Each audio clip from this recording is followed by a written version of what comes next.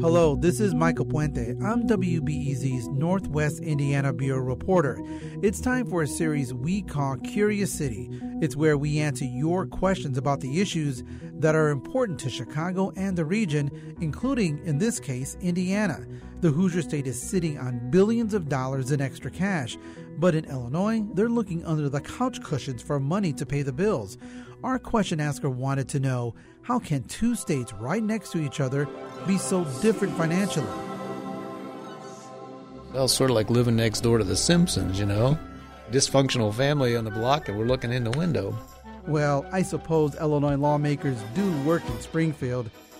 But this tale of two state budgets, it's a lot more complicated than that. Stay tuned.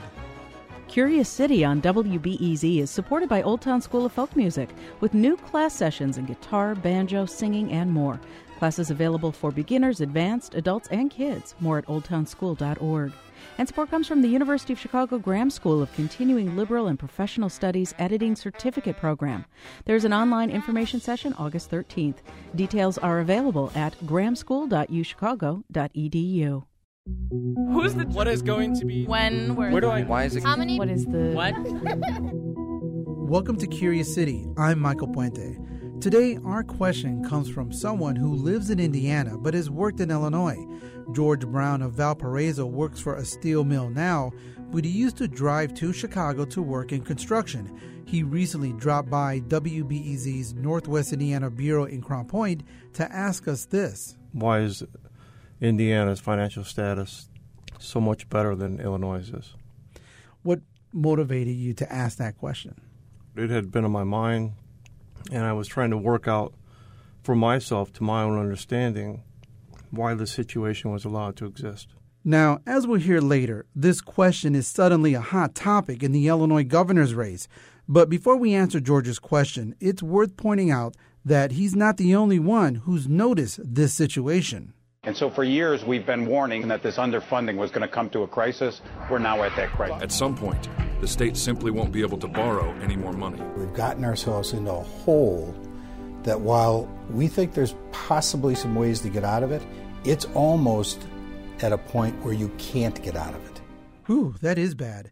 Meanwhile, across the state line, it's a much different story. States are battling billion-dollar budget deficits, but Indiana is singing a different tune. Indiana ended the fiscal year in June a couple of months ago with a surplus of $830 million and a string of balanced... So why is Indiana in a different position right now than so many other states?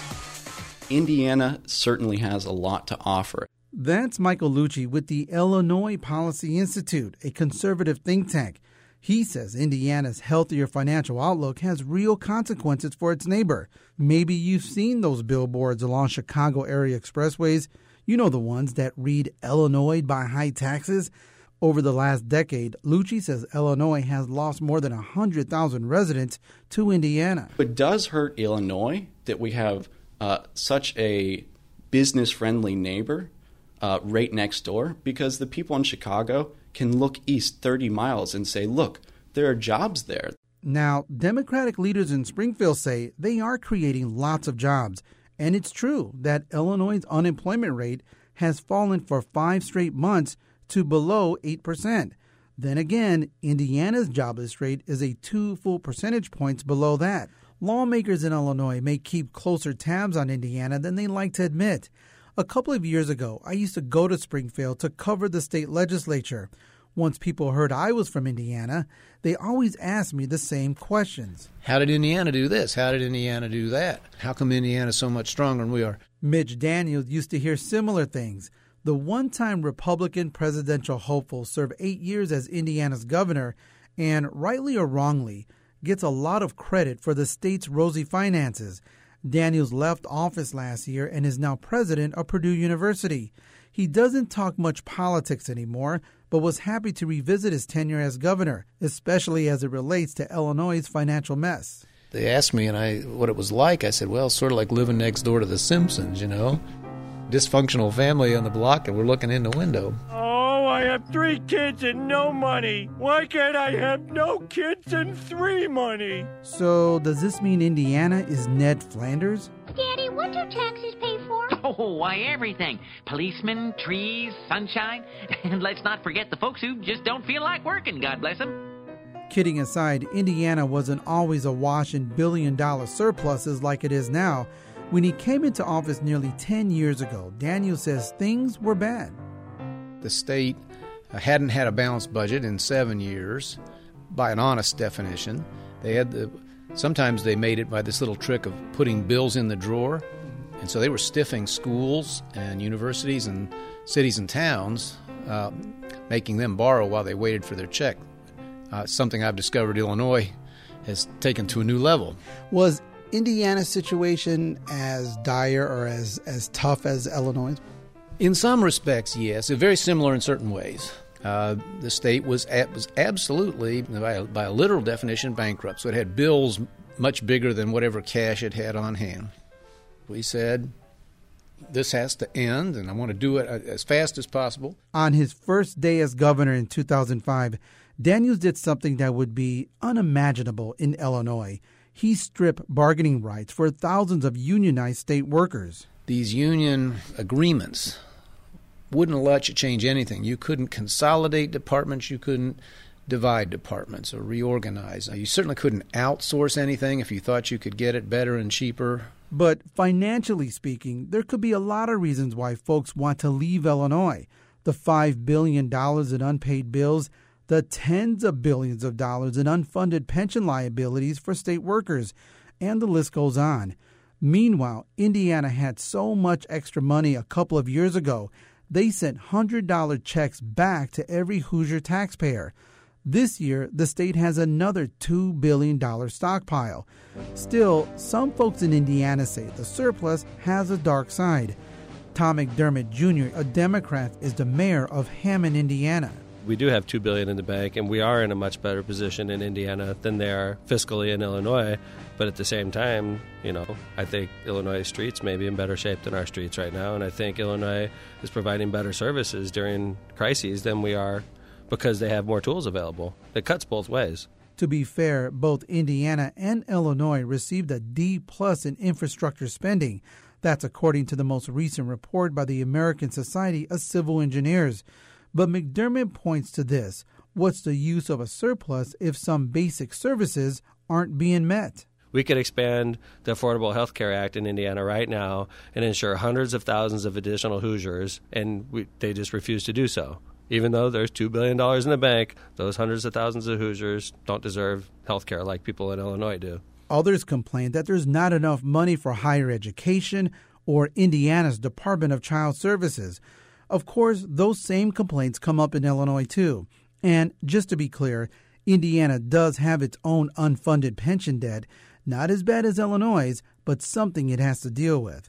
In many ways, this is a larger debate about the role of government, which is beyond the scope of our mission. So let's get back to our original question. Why is Indiana's financial status so much better than Illinois'? Not only are the problems somewhat worse, but the obstacles to reform are higher in Illinois, as I understand it. Mitch Daniels says Illinois' state constitution is only part of the problem. Public, in some cases, was misled. They were told, we can afford those pensions, or they were told that, you paid for that. But he cautions that what worked in the Hoosier state may not work in Illinois. And let's be honest, the two states are pretty different in a lot of ways. Population for one thing and politics for another. I never preached that our way was necessarily good for some other state. So, no, got a lot of letters and things over time about, come be our governor in California, Illinois, somewhere. No, one to a customer is plenty, and I'm sure you got somebody who can do a lot better job. Bruce Rauner thinks he could be that somebody. The Republican nominee for Illinois governor is a big fan of Mitch Daniels. I caught up with Rauner at a recent campaign stop in Chicago. He told me he wants to borrow directly from Daniels' playbook. I would like to do the same thing. Hey, folks who really know operations, that really know tax policy, who really know technology. Rauner says, like Daniels, he wants to bring in executives from the private sector to help run the government. Mitch Daniels over in Indiana, his very first act as governor was to sign an executive order taking away collective bargaining rights from unions across Indiana. Illinois' Democratic Governor Pat Quinn thinks Daniels' GOP playbook should stay in Indiana. I believe in collective bargaining. I think that's the best way to go, and I look forward to working with you on it. So, can Illinois ever get its financial house to look more like Indiana's, to be more like Ned Flanders than Homer Simpson? Mitch Daniels, of all people, says yes. Not only has Illinois come up with good ideas in the past, he says, but he stole one or two for Indiana, like an amnesty program to let delinquent taxpayers pay with no penalty. I got the legislature to conduct a tax amnesty. Indiana never had one. Many other states had, including Illinois. I can remember citing Illinois. It's kind of ironic now, thinking back. I was saying then, hey, look, they had a successful program. On the other hand, Michael Lucci, the guy from the Illinois Policy Institute that's based in Chicago, thinks it's Illinois' turn to take a page from Indiana. Not only do I think we can do some of the reforms that Indiana undertook, we have to. We won't have a choice in the matter. People can walk out of the state, and they do it every year. Speaking of choices, this November, voters in Illinois get a chance to decide the future of their state. And who knows, eventually there may come a day when if somebody mentions Springfield, it won't lead to a joke about The Simpsons.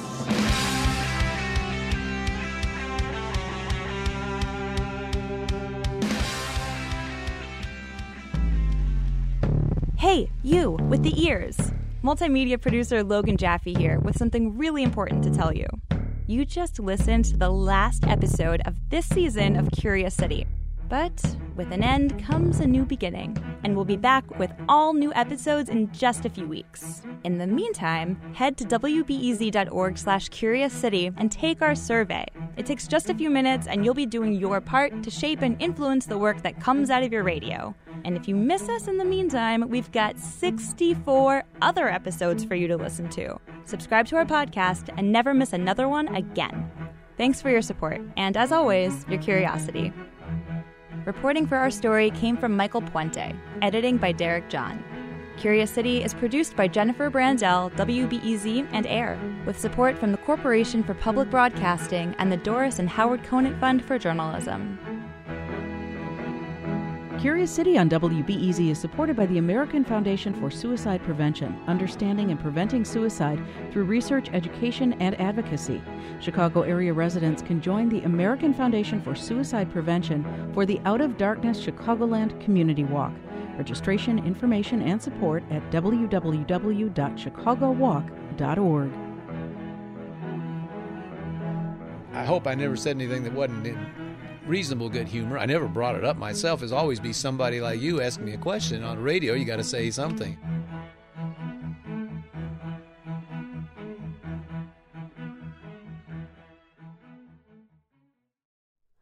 Hi, it's Terry Gross, the host of Fresh Air.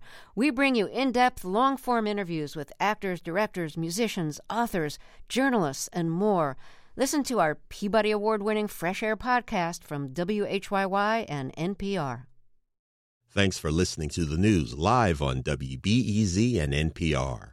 The WBEZ stream sounds great in the kitchen on your smart speaker and anywhere on the WBEZ app. Listen every day.